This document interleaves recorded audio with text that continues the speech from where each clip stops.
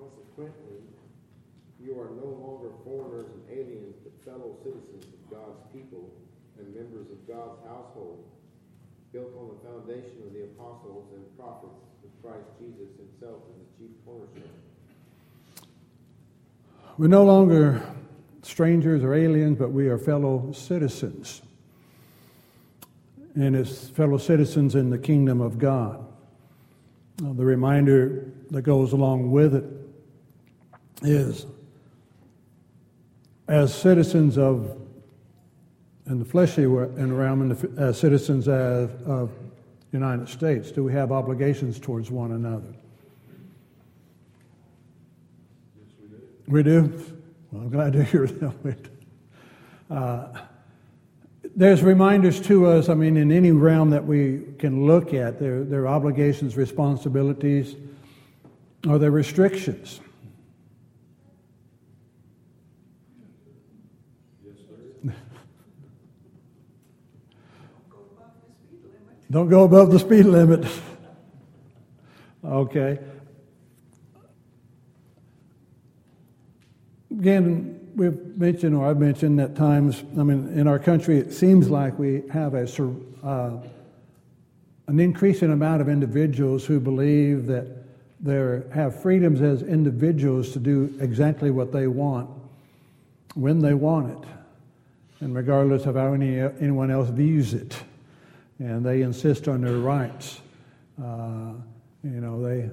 If they go above the speed limit, they don't like that policeman stopping them to tell them that they've gone above the speed limit. And spiritually, it's in there as well. There's obligations and responsibilities. It's seen, particularly, if you will, in Romans 14 and 15. You have to read those 2 chapters later. And there he's talking about obligations of the weak and the strong, and the challenge that is there of being careful about the weak imposing their limitations upon the strong, and the strong being careful about imposing their strength upon the weak. I have the freedom to do that, but no, how does it affect my brother or my sister in Christ? So the fellow citizens is that reminder to us that we have that obligation and responsibility along the way. Again, it's the citizenship of heaven, which changes or gives a different perspective on it, does it not? What type of citizenship is that? Pardon? It's a holy citizenship. Very good. It's a holy citizenship, which impacts the whole life, does it not? Of what we do and how we do it and how we strive towards one another. And again, from the scriptures, we learn that we can achieve that and have no problem with it. It goes back to Romans 14 and 15, of the reminders of this obligation that we have of working with each other and being careful of the life that we live. We got a reminder over in Romans 2 and verse 11, one place, and it works out in other places as well. How is God looking at us? Does he show favoritism? He's impartial. There's no partiality. Do we have different capabilities?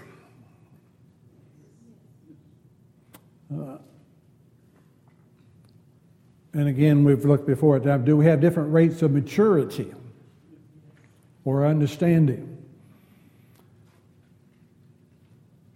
And how does God see each one of us? As individuals. Sees us collectively too in the body, but he sees us as individuals and the obligations that we have.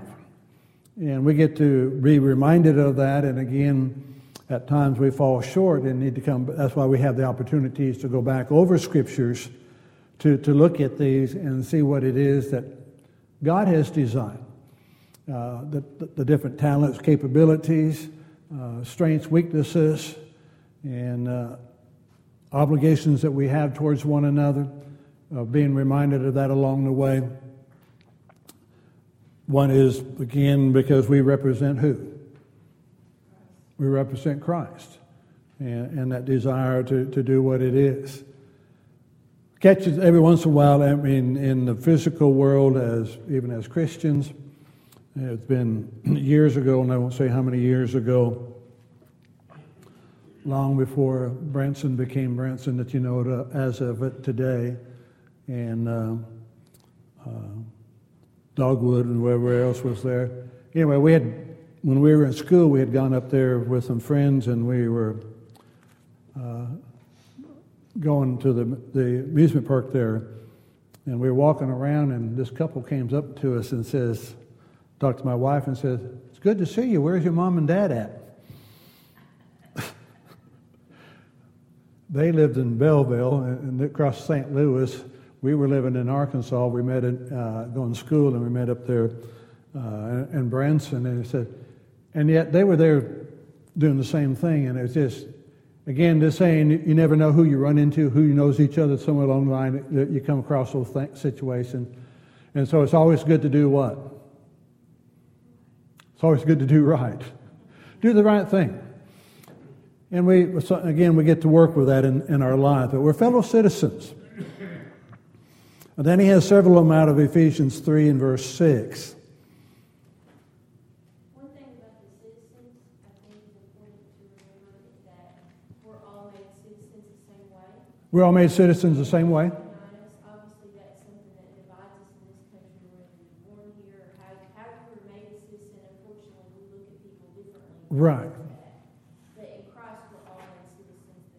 Good point. And we're all made citizens the same way. There's no differences as might be in the physical realm. So we all got the same obligations, the same guidelines, the same help along the way.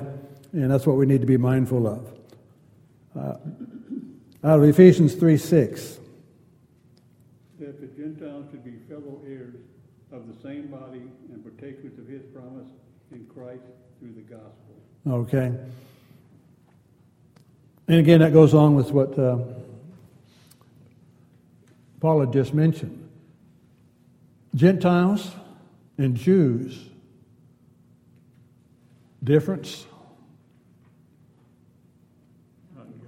We're not in God's eyes yet. We're just talking about Jews and Gentiles. Because in God's eyes, then we're just Christians. But is there a difference between the Jew and the Gentile in the physical realm? Yes, there is, and there was a tremendous difference. But that which united us was, again, the blood of Christ. So that in Christ, did the Jew have the advantage over the Gentile? In Christ, no. They got to struggle with that at times, working with it. But again, they came Christians the same way. Then they became fellow heirs. Heirs of what? Eternal life. And you know, that desire that goes along with it. Mentioned in coming up the road this evening, there was one of those billboard signs up by the church building that says, "What will it be like when Christ comes again?" And I'm thinking, when he comes again, it's over. They changed it. It's supposed to come in December now. Oh, well, whatever he's supposed to come. And a couple of weeks before that, they had to sign up, what will we be wearing in heaven? As if, you know, it's reminding us, the saying, we've still got the flesh we get to work with. And ours is reminding ourselves we're heirs of heaven. We're joint heirs. The division down here is gone. And it's hard sometimes for us to work with that. We struggle with it. And again, of all people, it ought to be Christians that have that united spirit and that shows that unity that should be among all of God's people. To know that's what we are, fellow members of the body. And again, 1 Corinthians 12 deals with that quite a bit, of saying how we have different members all in one body, all contributing their part, and all placed there. And again, out of verse 18 in 1 Corinthians 12, God placing us in the body as it pleased Him. And again, how do we work that out? The individual members in this one body, each being placed where they are by God.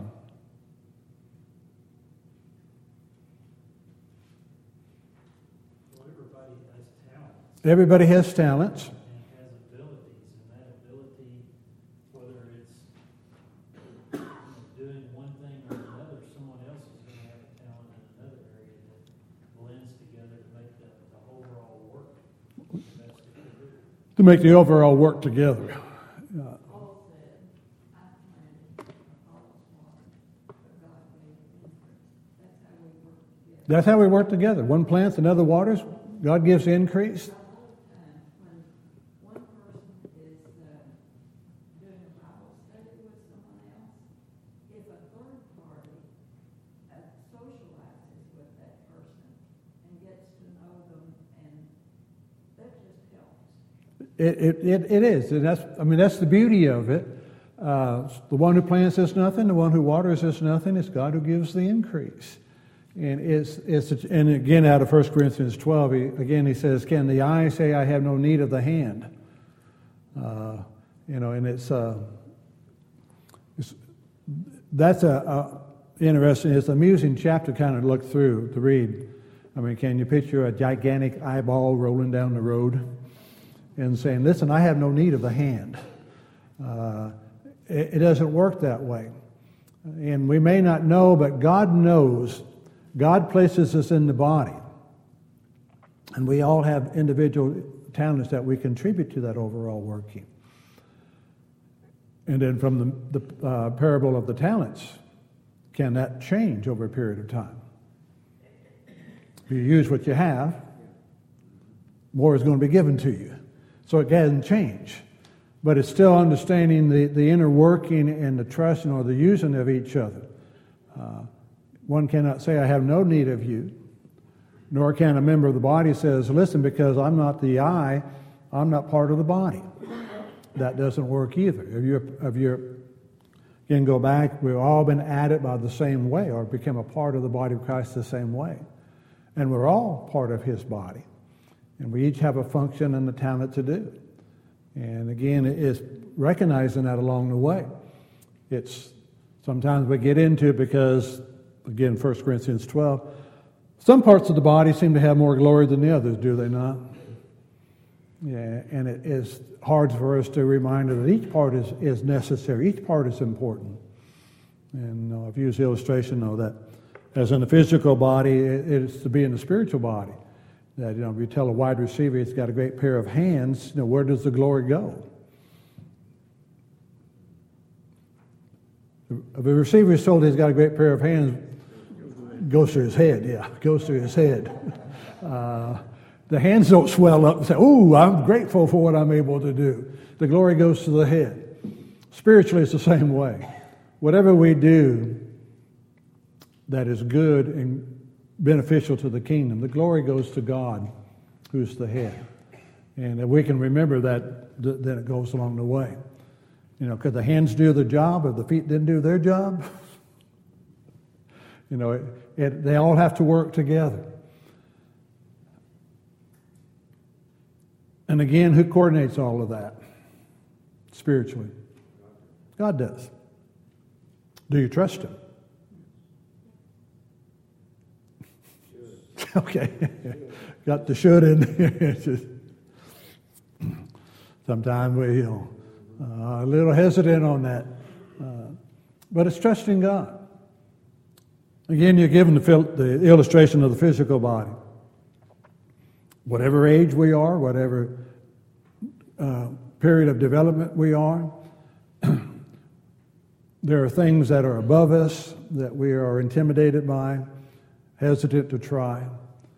It doesn't matter what age or where we're on that straight up on that growth of maturity. But what does the physical body have to do? Work together, but you got to keep trying. You've got to keep moving. You got to believe you can do more than what you're doing right now. Otherwise, we wouldn't get anything done.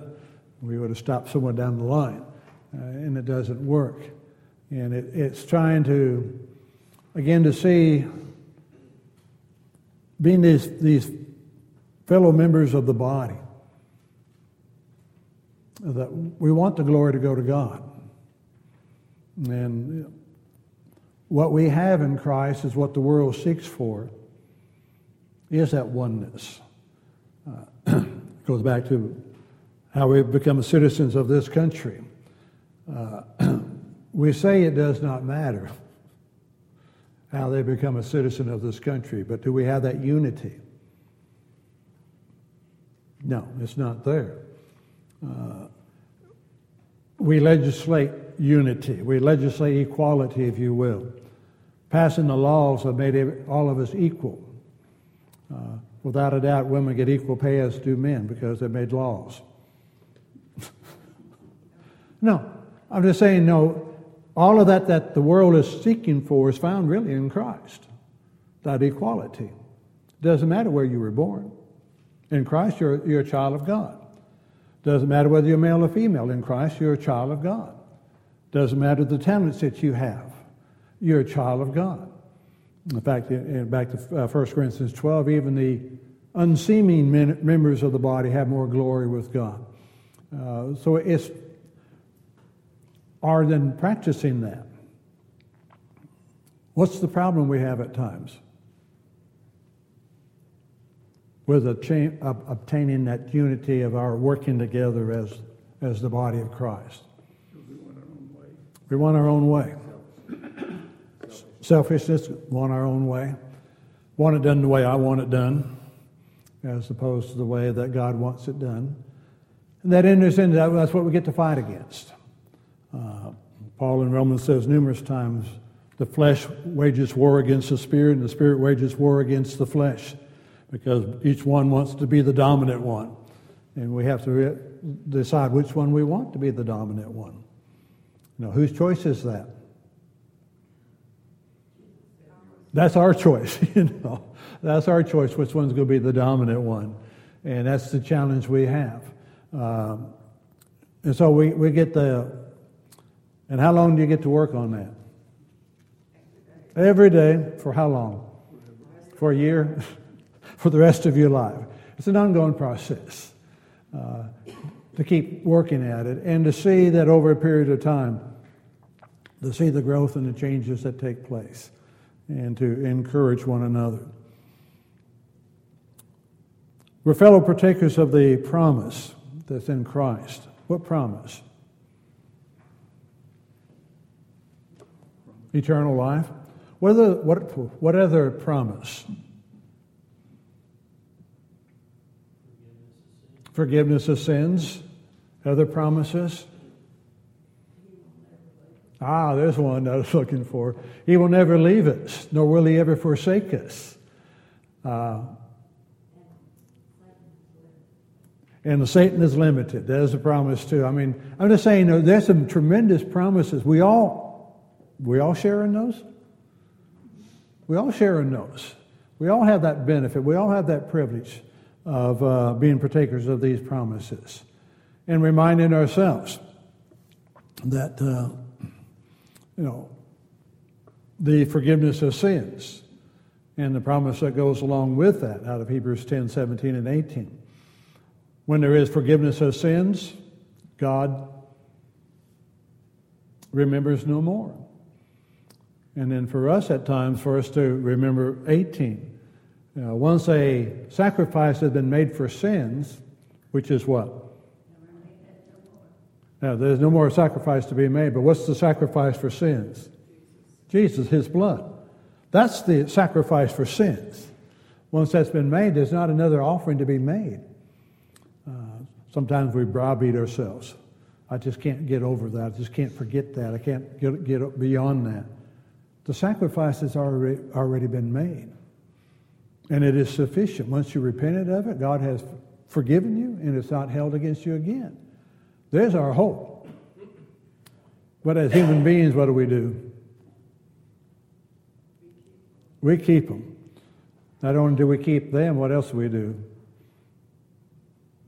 Keep yours too.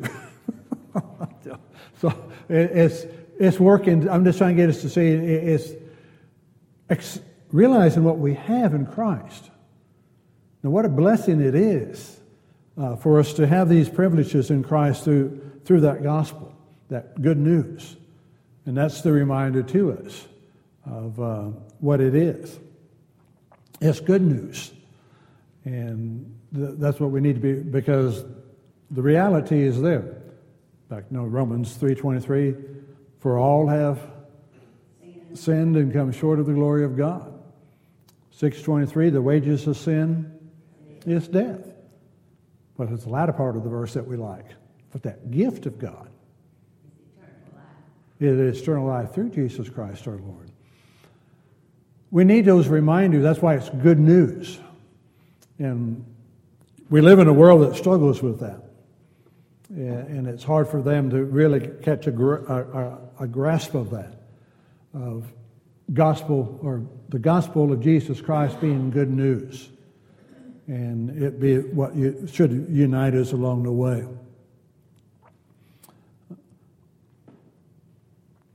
But we share in that. We're fellow partakers. Philippians 2:25.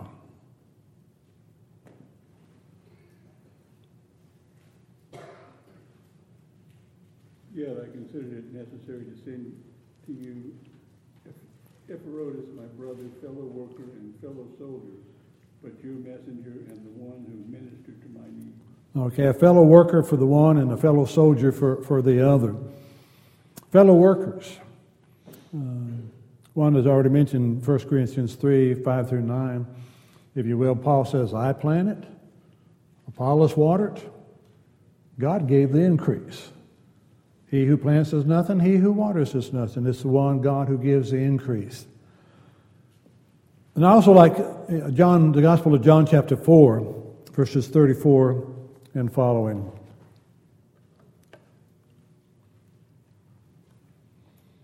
(34 through 38). John 4, 34 through 38.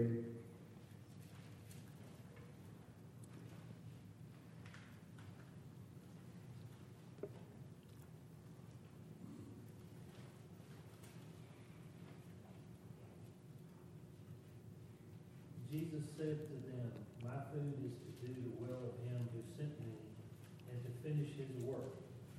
Do you not say there is still 4 months and then comes the harvest?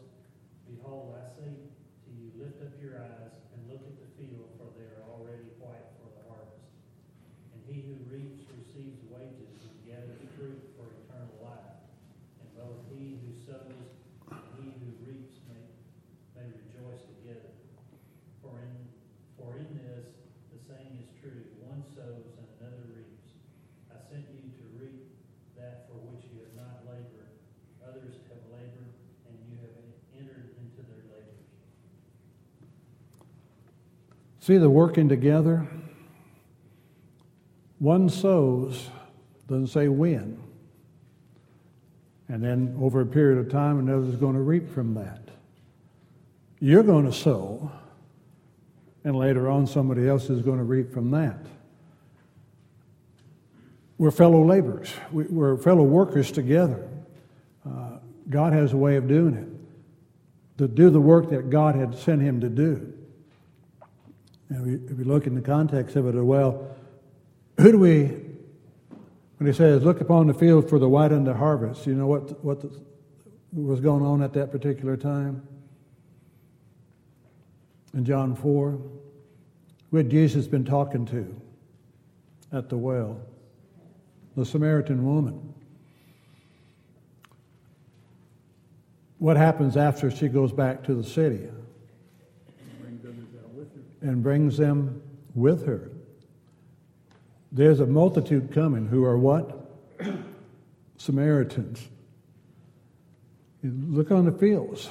They're already white unto harvest. These Samaritans are coming out to hear.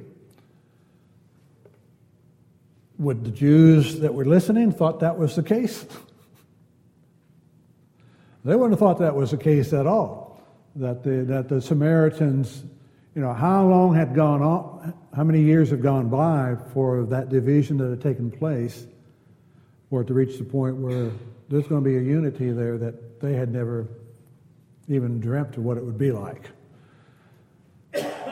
Seed had been sown. How do you know the seed had been sown among the Samaritans? The woman at the well. Okay. Yeah, the woman at the well. She understood something about the Messiah coming. She got that out of Scriptures.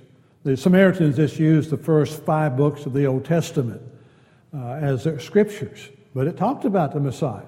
So they had already had a knowledge of it, because she said, we know that when the Messiah comes, he's going to tell us all these things. Where do we worship? Now, it was a big debate, was it not?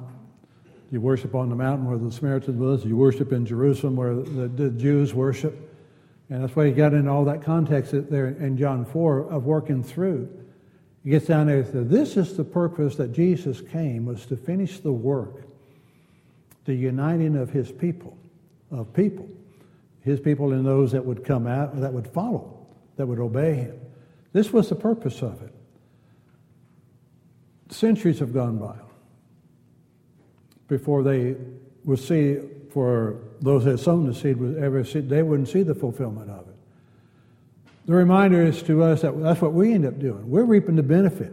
And again, how many lives were involved in bringing you together this evening?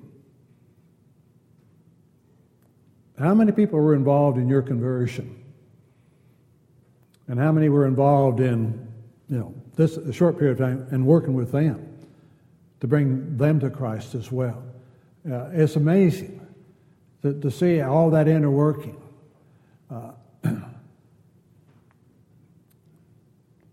Some of us were privileged to be born and raised here. Some of us got here as soon as we could. Whatever else may be the case, but I'm saying, you think about it. A lot of us came together because of what? What brought you here to the Dallas area? Job. Work, job. A lot of things took place for that to come about. So we're reaping what others have sown. We're sowing what others will reap later on. And ours is to keep being reminded of that. We're fellow workers of God and doing his will, and understanding that what we do is important. And we want to leave that good influence on the individuals along the way.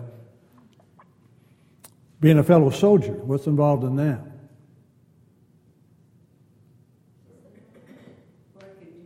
Working together. What type of working together?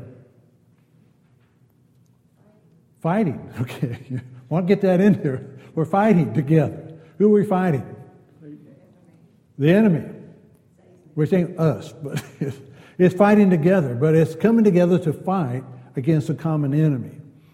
Satan and his angels who are seeking to destroy.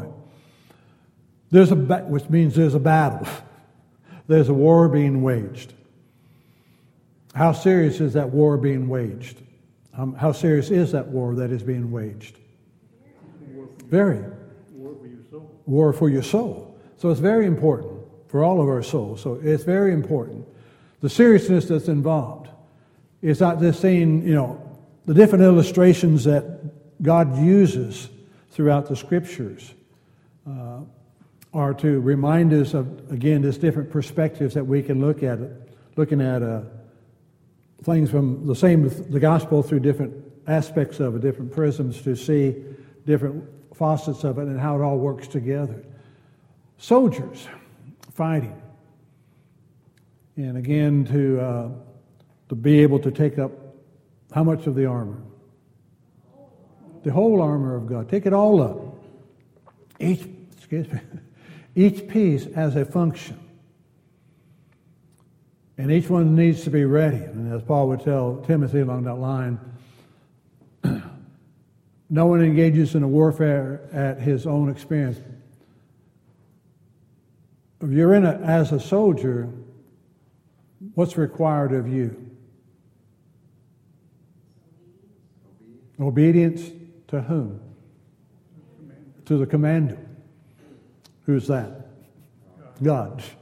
It's expected, you don't get tangled up in the everyday affairs of life and forget that you are in a battle. You're in a war.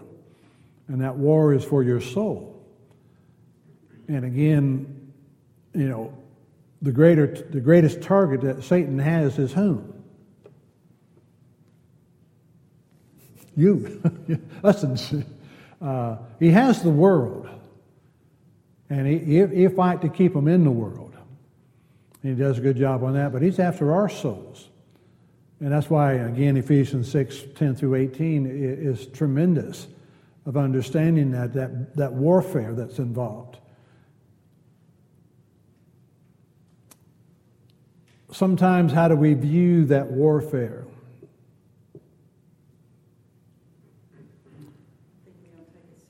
Okay, sometimes we don't take it seriously enough. It's always easy when I know the answer I want and you don't have a clue what I'm talking about or which one I'm looking for. But I'm thinking about David and Goliath. And as you read the account, it's interesting to me.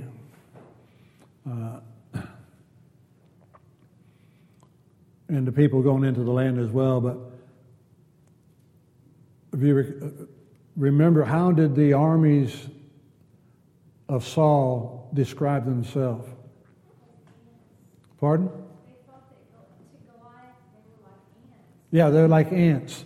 They saw themselves as the army of Israel. How did David see himself in that situation, what was going forth? Goliath.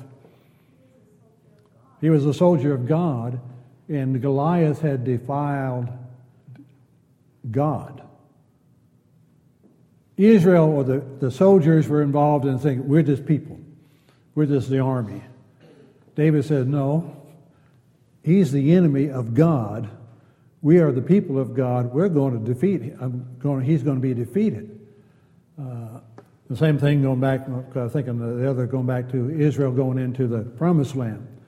When they sent the 12 spies in there. How did they see, the 10 spies see it? Yeah. We're like grasshoppers in their sight, so we know we're grasshoppers in their sight. Forgetting who it is that we serve.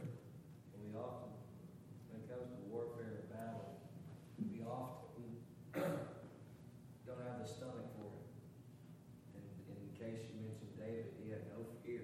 No fear.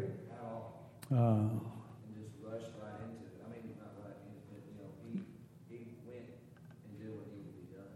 Because Oftentimes we don't realize how great of a force and power we have on our side. right, that's the key. Yeah, we don't realize how great of a force and power we have on our side to fight the battle. And again, it's a battle, and why the scriptures remind us, do not become weary in doing well. We're going to reap if we faint not. But it's the battle. It's reminding ourselves that that's what's involved. And to remember who it is that we're serving. Who it is that the commander. Who it is that, as mentioned, Satan has his limitation. And we've got to be reminded of that. He's great. He has power. Tremendous power. But again, from 1 John 4:4, God is greater. And we need to be reminded of that. It is a tremendous battle, but we got to believe God gives the victory. God gives the strength. God has the weapon. Ephesians 6, 10-18 again. All the weapons or all the armory that the soldiers put on is what God provides. And then the offensive weapon, which is the sword, which is what? The Word of God. That's where the power lies. And having that trust in Him. I mentioned it. Take care of all the equipment. Soldiers, they clean their guns every day. Right. They make sure it's in perfect working order. They do the same thing with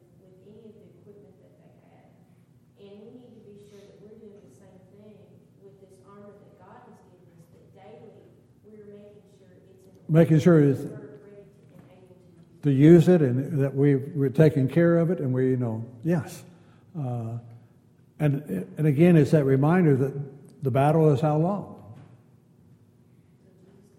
Till He comes back. So we got to constantly be involved in that, and one can become battle fatigued. But again, where does the strength come from? It comes from God. So we've got to keep trusting that along that line. And we can't get comfortable and drop our armor either. Cannot get comfortable and drop our armor either. So it's again, it's the battle, it's the war, it's moving forth. It's understanding the part that we are, that are those who have gone before us, those that will follow us in the battle and making the preparations. The battles we win will help them, and then they will have battles that they will face, and that will help others as well. It's the whole thing being put together that we indeed belong to God. And then fellow servants. What's the job of the servant? Do what? To serve. Okay. You catch on quick. So, yeah, the job of the servant is to serve, is to do the master's will. And again, translations today have modified that a little bit. Oftentimes the word there can be and has been translated as slave. But because of the connotation that goes with the word slave, we like the word servant. Thinking as a servant, you have more of a chance to make that choice as opposed to that of being the slave. But it simply means ours is to realize we're fellow servants. Different task again, different jobs. But ours is to please the master. And ours is not to argue with the master about the task that has been given. Why did I get this task? How come you only got that task? I like that task better than this task. God has the task for us to do. And ours is to do it. Why should we be willing to do the task as free will as we can? God did so much for us. He did. His only Son. God has done so much for us. What's He going to ask of you? Nothing more than He's already done, but nothing more than what we can deal with. He knows who we are. And it's one of those things, again, from the physical realm. We see the commercials and in one form or shape on the news for one thing or another. Physically, when somebody's been injured, you learn that somewhere down the line you got to do what? Improvise, and after you improvise, live with it, but you get stronger. We need to realize that the strength comes from God. He's not asking of us something that's impossible for us. It just seems like it at the time sometimes. When we have the men get up to wait on the table or to say a prayer or to read a scripture, I've heard numerous ones of you make that comment. It's a good thing you can stand behind the podium up there. That way they don't see your knees knocking and the quiver in your voice and so forth. But God does not ask anything of us that's not possible. As with anything, you have to keep working at it. You've seen those who have been injured. I had one on the news recently. I just got part of the story. It was a young gal who, when she was a child, lost one of her arms. I don't know how it was. And then rather than seeing herself handicapped, she has gone on. She's done a tremendous amount of things. Just saying, it can be done. That doesn't limit me. I can go on and do other things and to be able to do those things. Saw the one there that had been a week or so ago or more, a veteran who had lost both legs and who was running, 24 marathons in 24 days?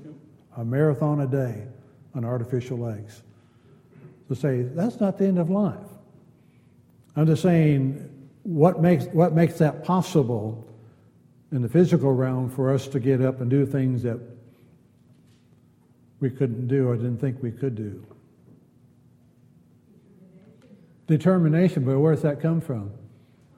If you pray to God for determination, keep it going.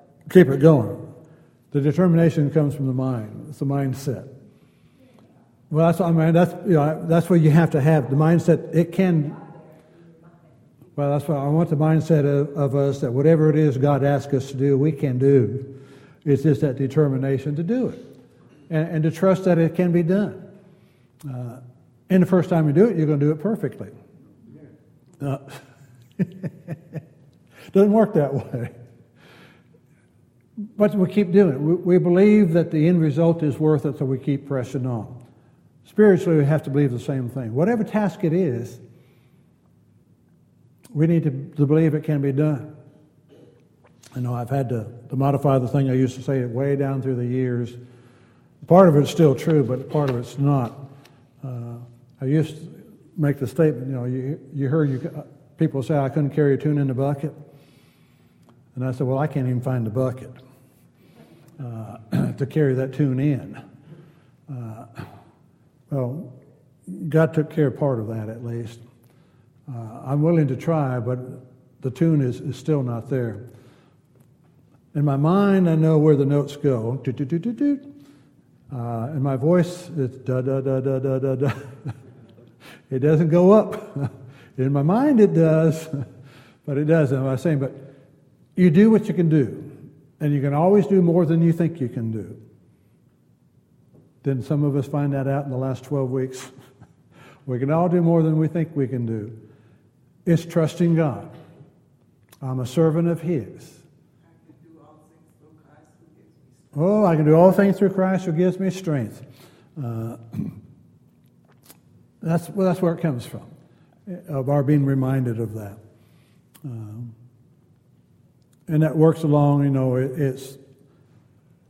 we struggle with it. I've got down Matthew 25:15, in the parable of the talents. God gave to each one according to their ability. They used what they had, it multiplied and so forth, but He gave according to their ability. God does the giving. Do we trust Him? And the other one is sometimes we're not careful. We end up like in Matthew 20:1-16, the laborers in the vineyard. The owner went out and hired some laborers to work in the vineyard at the early hour of the morning, and they agreed on the wage. And they went out and worked in the vineyards, and each hour he went back and he found more workers to go out in the vineyard. He said, I'll pay you what is fair when you get back. And then he hired some at the 11th hour. They're working 12-hour days. At the 11th hour, he said, go out in the vineyard and work. He said, how come you hadn't worked? He said, nobody hired us. So they went out and worked. When they came back in, he started to pay the workers. And he started with the ones who worked 1 hour. And he paid them the same amount of money as he paid all of them. And when it got down to the first ones, they grumbled and complained. It ain't fair. You made these people equal with us. He says, what's not fair about it? Did you not agree to work for this wage? He said, yeah. Then take what's yours. If I want to be generous, that's fine. That's up to me. God is going to be that way. Ours is simply, again, we have agreed to be servants of God. Be used by Him, however that is, and to trust Him in doing that His will be worked out. One of the beauties of that, God knows. God will use us. He opens the doors. Ours is to go through those doors. And now sometimes, I've mentioned before, sometimes I'm wanting to go through a door that's over there that's not there. But that's where I want to go through. And I don't want to go through the door that's already opened up. I need to go through the doors God opens up and not worry about, I like to have a door there. And that's not the way it works. He supplies. He gives us the opportunities. And to use what we have, encouraging one another, helping one another, serving one another, and doing His will. And biblical unity is not an obscure dream nor an elusive desire. It's possible. But what does it take? It's working together. It takes working together, easy work. It takes hard work to work together. Always abounding in the work of the Lord. It takes our dependence upon God. Trust in Him in the life that we have. What we have coming up in the coming weeks, next week will be a devotional type of situation since it's Thanksgiving on Thursday. On the following Wednesday night, on the 29th, I will be teaching a class on the topic of disappointment. And then starting on December 6th, a lot of what we're talking about has an application there. Some of the men are being asked to do some teaching of a class here or there. And some are already got the butterflies going.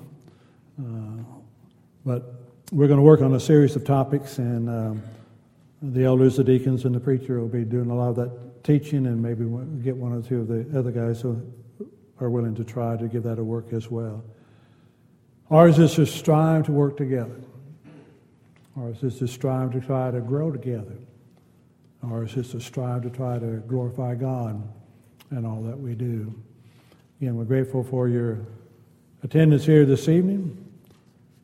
I know it may seem strange, but I'll let you go early. Would you bow with me as we have a word of prayer? Our loving and our gracious Father, we're blessed to be called your children.